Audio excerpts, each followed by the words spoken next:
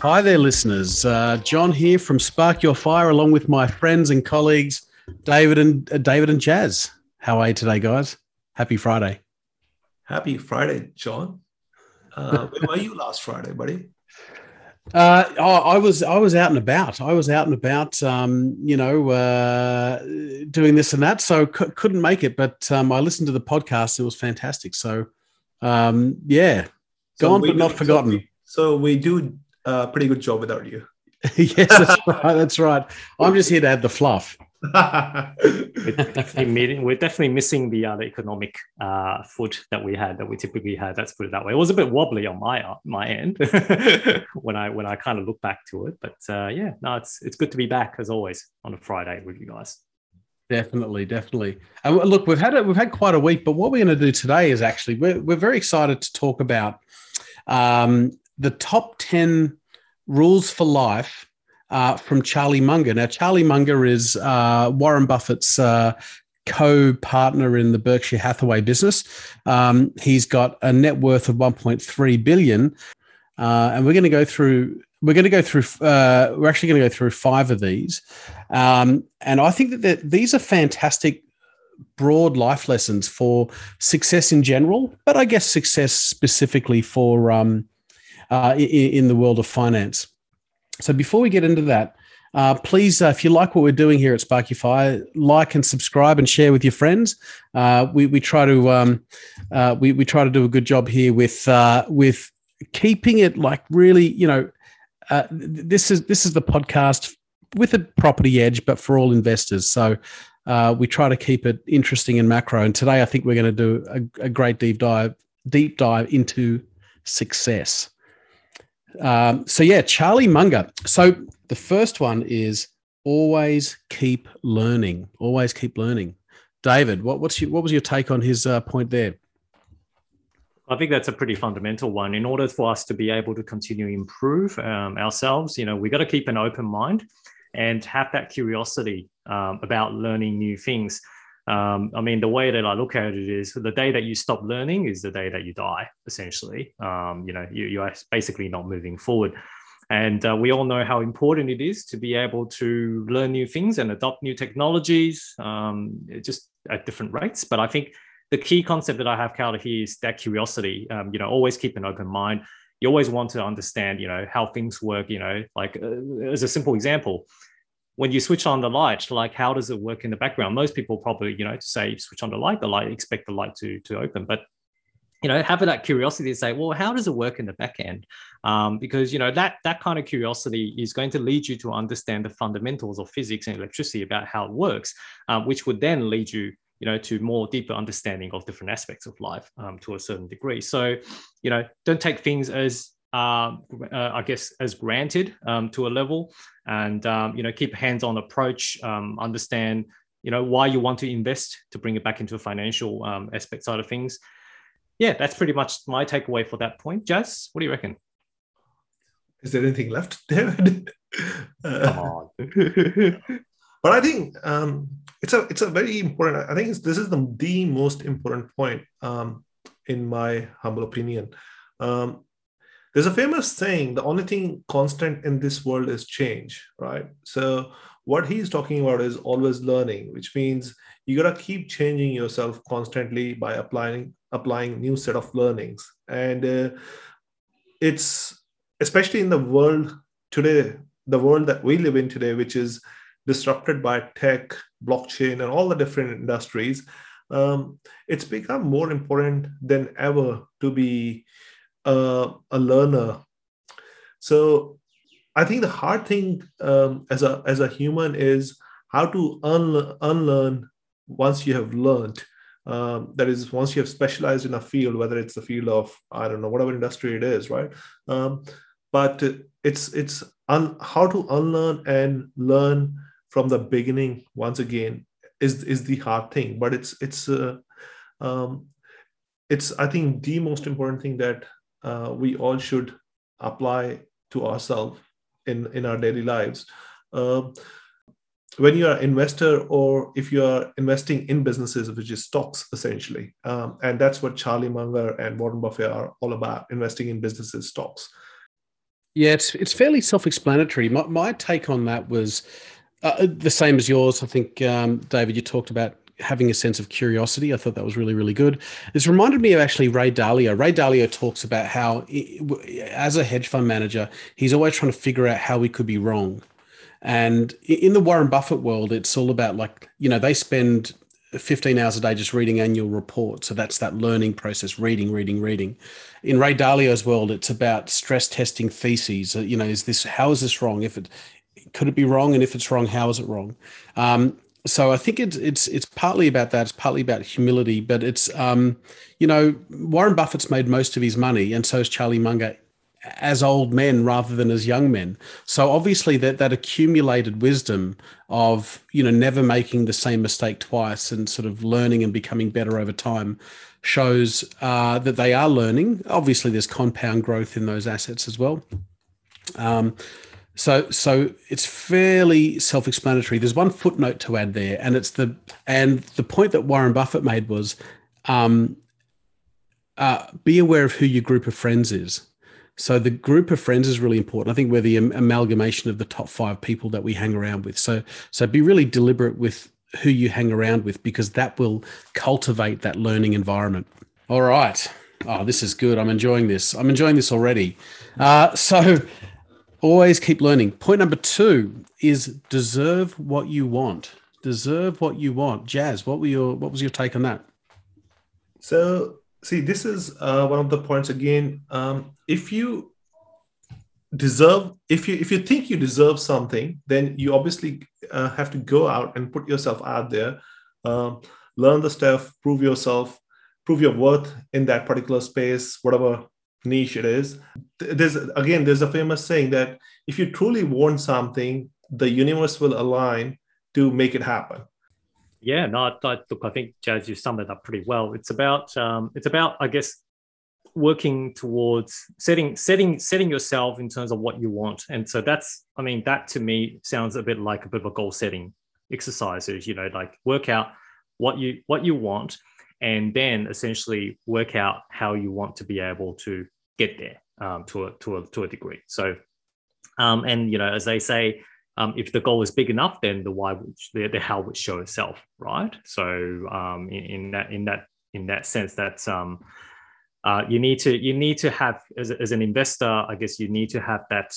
You need to set yourself that kind of financial goals first. Whether that's passive income, whether that's whatever assets that you're working towards. But before you have that mindset of this is what I am entitled to, you kind of need to put in the effort in order to be able to get it. You don't, as they say, like, I don't think the money doesn't fall on trees. Basically, you need to work your way to be able to get that. So set yourself goals, and then essentially figure out ways about how you tackle it. And that comes down to different type of investment strategies. Pick one investment strategy that's going to suit you the best in that instance. Get really good at it and understand how the ins and outs of it work. And then ultimately, you will eventually get there. Yeah. It's essentially trying to prove your worth. So going back to Charlie Munger and Warren Buffett's life, I think, John, you said at the start, they spent about roughly 12 to 15 hours a day reading books, right? So to be able for them to be able to run Berkshire Hathaway for those many years, providing successful returns, they had to prove their worth. And the way they proved their worth was he has been spending all his time reading the financial statements of all the different companies to be able to grow his company. That is prove your worth. If you want to be the CEO or CIO, whatever, of a company, or an entrepreneur in your own business, then you have to prove your worth, which means you have to put all the time and effort into it. Yeah, totally. I mean, he's saying you've got to earn it. Like, if you want to live a good life and take resources out of the economy, before you do that, you've got to put the value into the economy. So you've got to, the only way to succeed is to earn it and to deserve it. It's really, he calls it the golden rule, but it's really obvious, I suppose.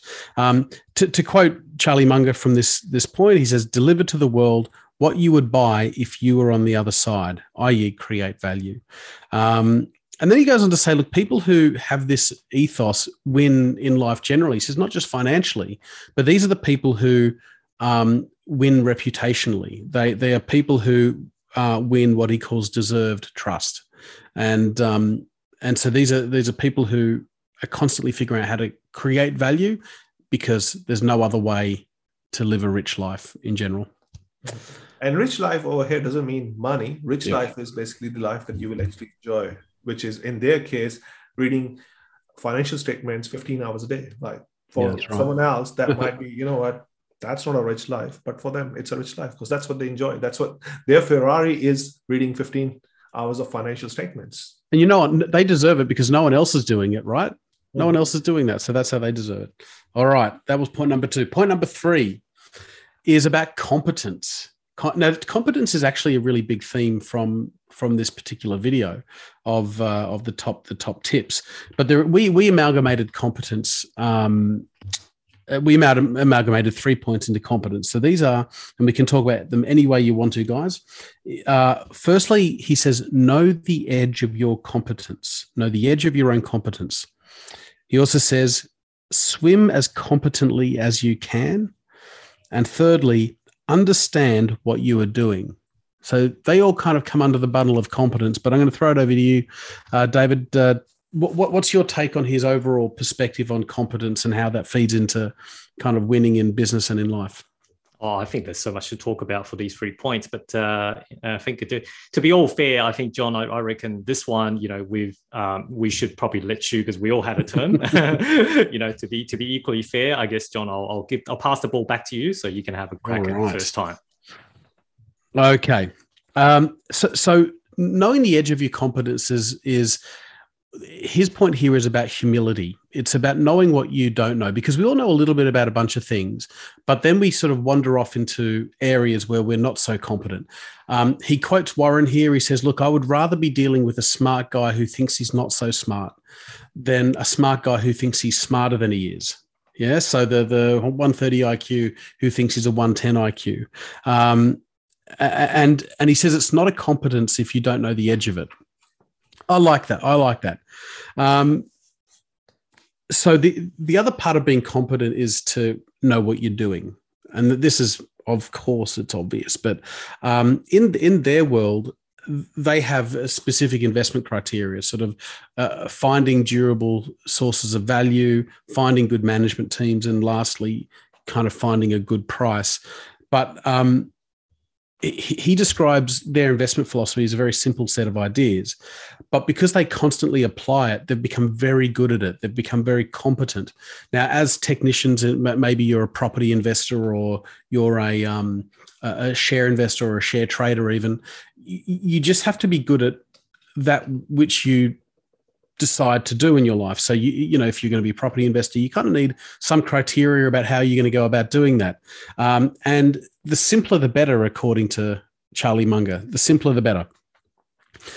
Okay. Lastly, I think his point was, swim as competently as you can. Now, what he's saying there, again, it comes back to knowing what you know and knowing what you don't know. But but one of the points he makes, and this is possibly one of the most important points in the whole video, is they never try to make macro predictions. They never make macro predictions. What they do is follow a system. And sometimes they'll be swimming against the tide and other times they'll be swinging with the tide. But at least they will be exercising competence because they're exercising a systematic structure. So the final point about being competent is not bothering with making macro cycle predictions, because if you get it right, it'll be an accident. And if you get it wrong, it'll be an accident. And I like how, because I'm very guilty of this. I'm always, you know, we prognosticate on this podcast all the time. I suppose it's because it's fun. We don't necessarily base our investing on it, but he says that it's a sign of a lack of competence to be trying to predict the macro policy world. Interesting. What do you reckon, Jazz? So I think this, in terms of investing, is probably the most important point, which is know your competency, or know the edge of your competency. So essentially, there's 10,000 ways to make money, whether it's stocks, whether it's property, whether it's businesses, whether it's crypto, whether it's commodities, right? Not everyone is going to be great at everything. We may be good at all the things, but you got to be exceptionally well at one of these things, whether it's property or whether it's whatever, right? So I think his point over there is, rather than trying to dip your toe into different baskets, try and be very selective. Play within your circle of competence. Try and understand the things that you understand. Like, as an example, Warren Buffett has never invested in, in the past, he has never invested in tech stocks. He missed the whole tech boom, right? So, but he's fine with that. He goes, I'll only swing the bat once a year, or maybe once every 2 years. That doesn't mean that you'll be right. So if you're, let's say, investing in a stock and you're expecting the price to go up, but it actually goes down, that doesn't make you wrong. That's just a macro trend that probably hasn't played out in your favor. But as long as your overall thesis is true, then you'll still be fine. So that's where your competency comes into play. And if you are not competent and confident enough in your investment, then you'll probably end up losing money, especially when you're investing in assets like the risk on assets, which is stock markets, commodities, crypto, all of these. Property is a little bit different, but property stocks are the same story. So you really got to have the conviction, confidence, and the competency to be able to understand what you're doing. And after that, forget what price is doing, going up or down, because the macro cycles are going to play their part. Policies are going to change, which means if the conviction and the confidence is not there, you'll probably end up losing money. You touched on a good point, which is you go through all the asset classes. And I think what part of being competent and part of knowing the edge of your competence is knowing that you can't possibly be good at all these different things. Like, I am just terrible at crypto. I still don't really understand what it is, but I'm good at real estate. So that's kind of where I'm good. And then but even within real estate, I don't really know what's going on in Brisbane and so on. So pretending that you're a sort of competent in multiple areas is not even humanly possible. David, what's your take on that? Oh, look, I think you two have covered pretty much all of it. I'm not too sure there's much more value that I can add, but I'm going to give it a crack. So yeah, look, it is an important concept here, basically, to add on in terms of what you guys have said before. Everyone has different risk appetites. And I think a lot of times the edge, or the inverted commas edge of your competency comes around your personal philosophies and your risk appetites, circling back to the investing, your investing side of things. So, John, to illustrate, I guess I'm a fairly risk averse person. That's why I put majority of my investing funds into, the property side of things, which is a lot less volatile in comparison to, for example, the cryptocurrencies or the share markets to that extent. And that's basically knowing the edge of my own competency, which is related to the risk of myself, in terms of the sleep at night factor, which I think we talked about a lot of times.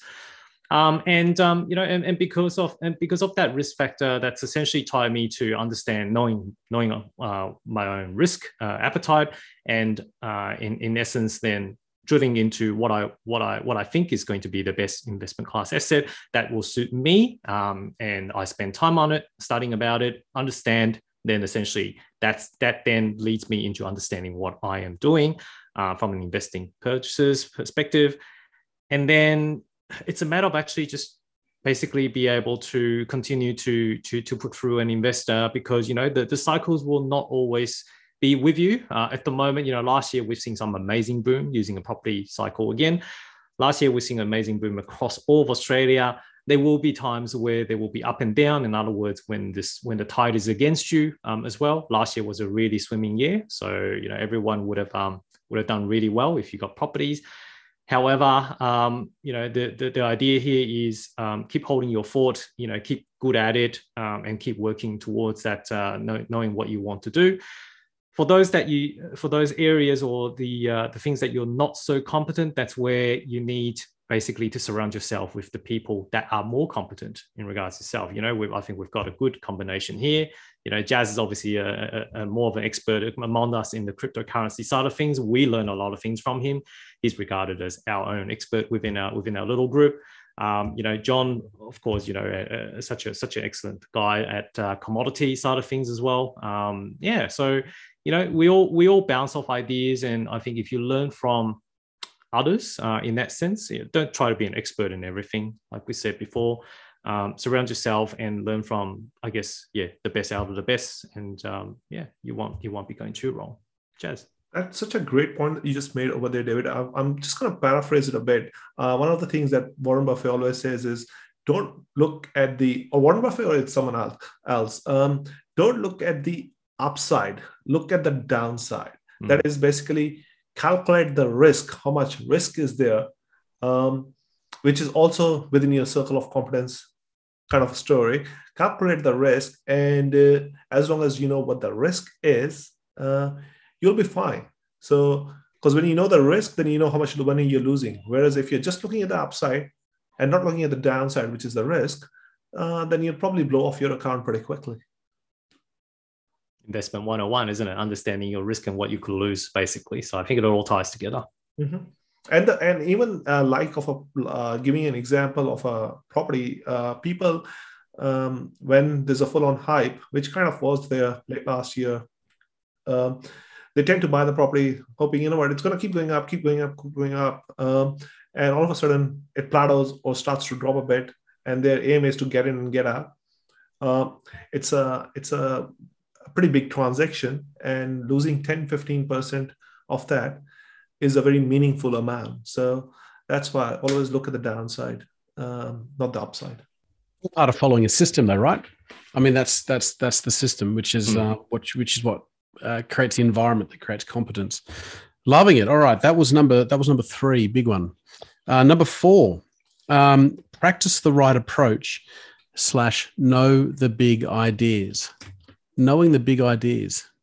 This one, I guess, know all the big ideas. I think that's, that to me is understanding what's been going on around the world. So to lead back, I think we touched on this before as well. With the world changing so fast at the moment, it's difficult to keep on top of all the trends. But I guess we need to adapt. And like Jess said earlier, the only thing that doesn't change is change throughout this world, basically. So to try to keep up with the latest ideas, the latest concepts, cryptocurrency ideas, or any technology, the AR, the augmented reality, the VRs, all that kind of things. You need to, as an investor, you need to have an open mind. You need to basically have at least a sound understanding of how these ideas operate. And then, you basically then consider, that's part of the knowledge piece side of things. And then if you look at the practice right approach, actually, I think this one, I look at it as more just, it's somewhat a bit similar to what we covered in our last point as well. So basically a bit like you just have to repeat essentially what you're good at doing, getting better at competency side of things.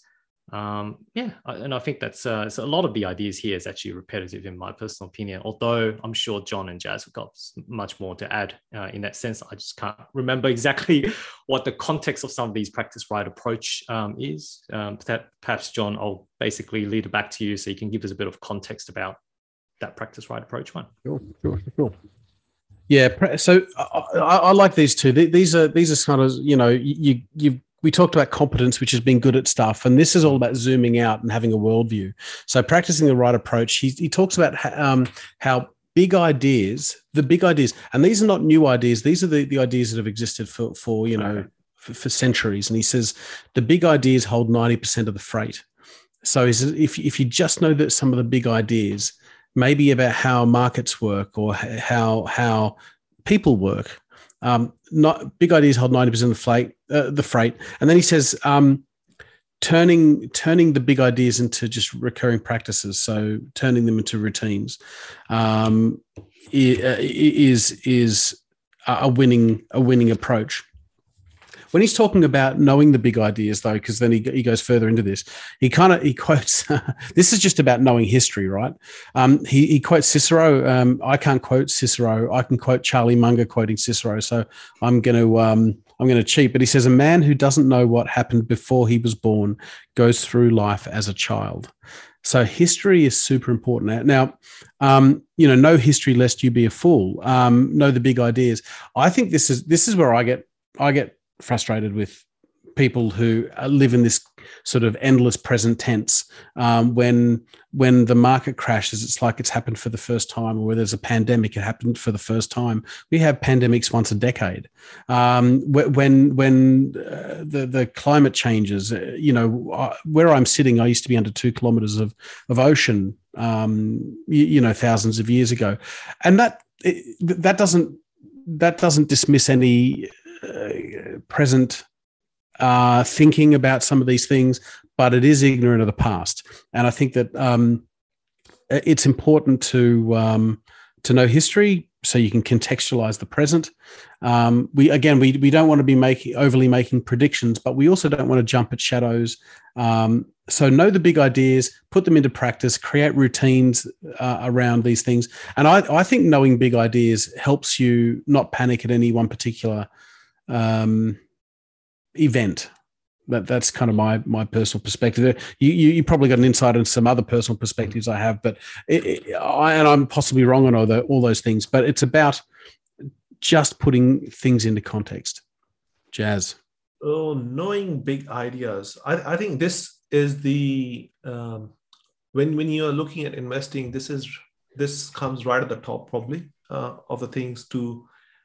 If you were to break down investing, this is the number one rule of understand what the big ideas are. So as an example, probably would be is if you're investing, what are the things that will always be there, no matter if tech was to come and disrupt, or if blockchain was to come and disrupt, or if something else, Tesla was to come and disrupt something, right? So what are things? Humans are always going to, as an example, eat. Right? So consumer staples, when you're investing, is always here to stay. Within consumer staples, yes, then you drill down into further levels of how do you pick companies and all that stuff, right? But I think understanding the big ideas of what's going to change, what is not going to change, and then working out your investment strategy based on that, right? Even to the point when we're investing in property, looking at the trends and all that, what is actually materially changing within the landscape of whether it's a work culture and all, and what's not, to be able to figure out how to invest. So I think that's what it talks about, the big ideas, that the top macro pictures, what's going to change, what's not going to change in terms of the human behavior, and then go out and invest accordingly. Yeah, I love it. And even if it's just big principles, like invest in things that are scarce, don't invest in things that are abundant. It comes back to, like Warren Buffett and Charlie Munger have very specific written down criteria, but they're sensible things, how are prices set? Like big ideas, know these things.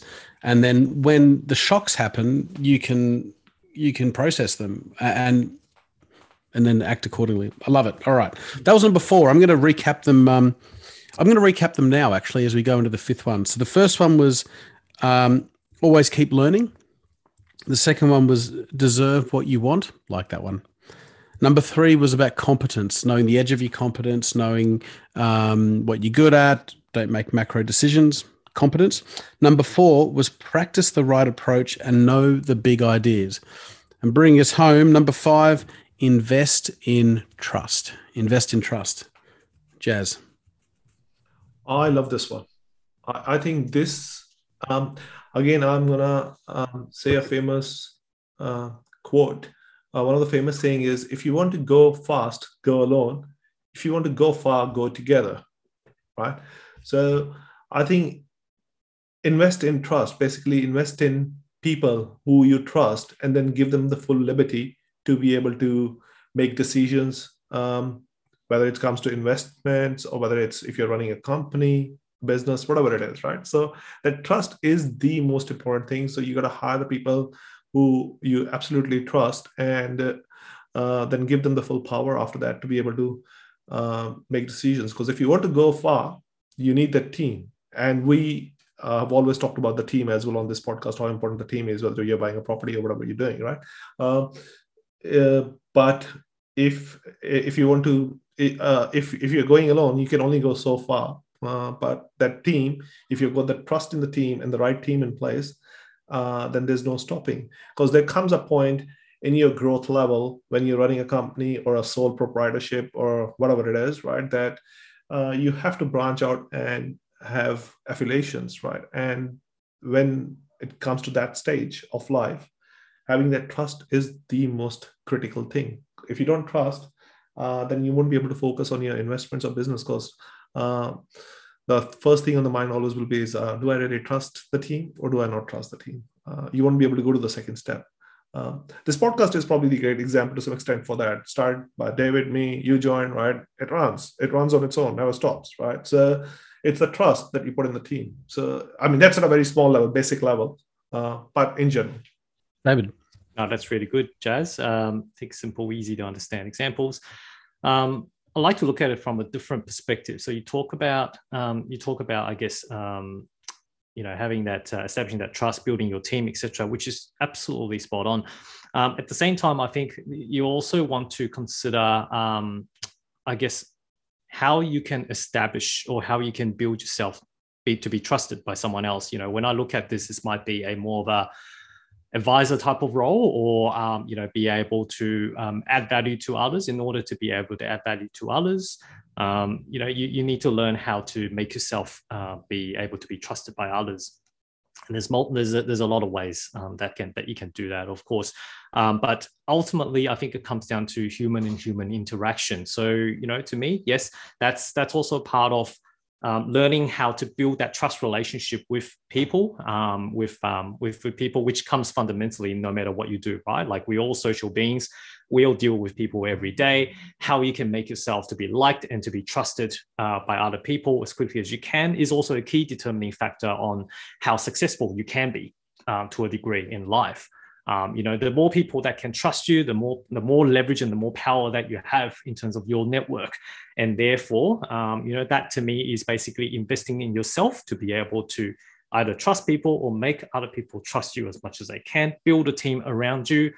So that way, and this could be, just like, for example, if you're buying property, again, you got your buyer's agents, you got your mortgage brokers, you've got your property managers who can basically push you up to that level and that way support you to be able to get to where you want to be.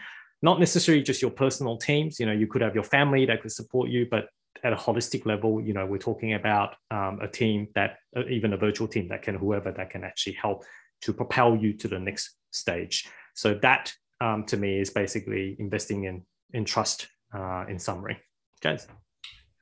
Yeah, another way to have a look. Another way to look at it is: have you ever seen any company that is successful that didn't have trust in their employees or the core leadership? You always got to have that trust for a company to be successful. That's why it's a company, right? So, yeah. And you know why? Because distrust is a cost. Like, it's economically efficient to have a business that trusts each other, to have partners that trust each other. And the reason for that is, I mean, if you think about it, if you need to, if there's a business without trust, you need to hire people to monitor the people that you don't trust. So, and Charlie Munger talks about this, and he says, just from an economics perspective, it's a lower cost model to have a high trust business. One other because if you think about what Berkshire Hathaway do, they buy massive stakes in Coca-Cola, but they leave the management there. So they need to trust the management that they're going to run the business and grow the business. Mm-hmm. It reminds me of a sort of concept in business about putting in processes in place so you don't need to monitor people. So broadly speaking, it's you create the incentives for people to do the right thing. You don't make people do the right thing. You create an environment where people want to do the right thing. Now, in a corporate environment, this could be having a well-designed sales incentive plan for your sales team.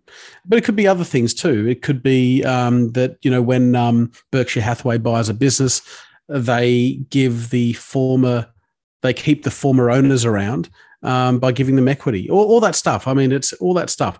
But once you've got those structures, you end up having a very high trust business environment. Of course, having good, honest people around is helpful as well. Mm-hmm. Awesome. And then we have it. I'll recap one more time. Always keep learning. 2, deserve what you want. 3, be competent. 4, practice the right approach, know the big ideas. And 5, invest in trust. Guys, any final comments to bring us home? Any thoughts that perhaps weld all this stuff together for Charlie Munger's top tips for leading a good, productive, long life? I think for anyone who's starting their journey out or are halfway through, just always reminding themselves of some of these key points. We're humans, we tend to forget things, right? Especially when we are on a path of success or path of pain, whatever it is. Just going back and recalling, reminding yourself some of these key points, I think it helps to move along and give you that strength. And keep practicing it, basically. I think that's kind of coming back to me, if you don't flex the muscles, then it will never stay, you're going to lose it ultimately. So keep practicing in terms of, and keep sharpening up that blade for the competency that you're working on.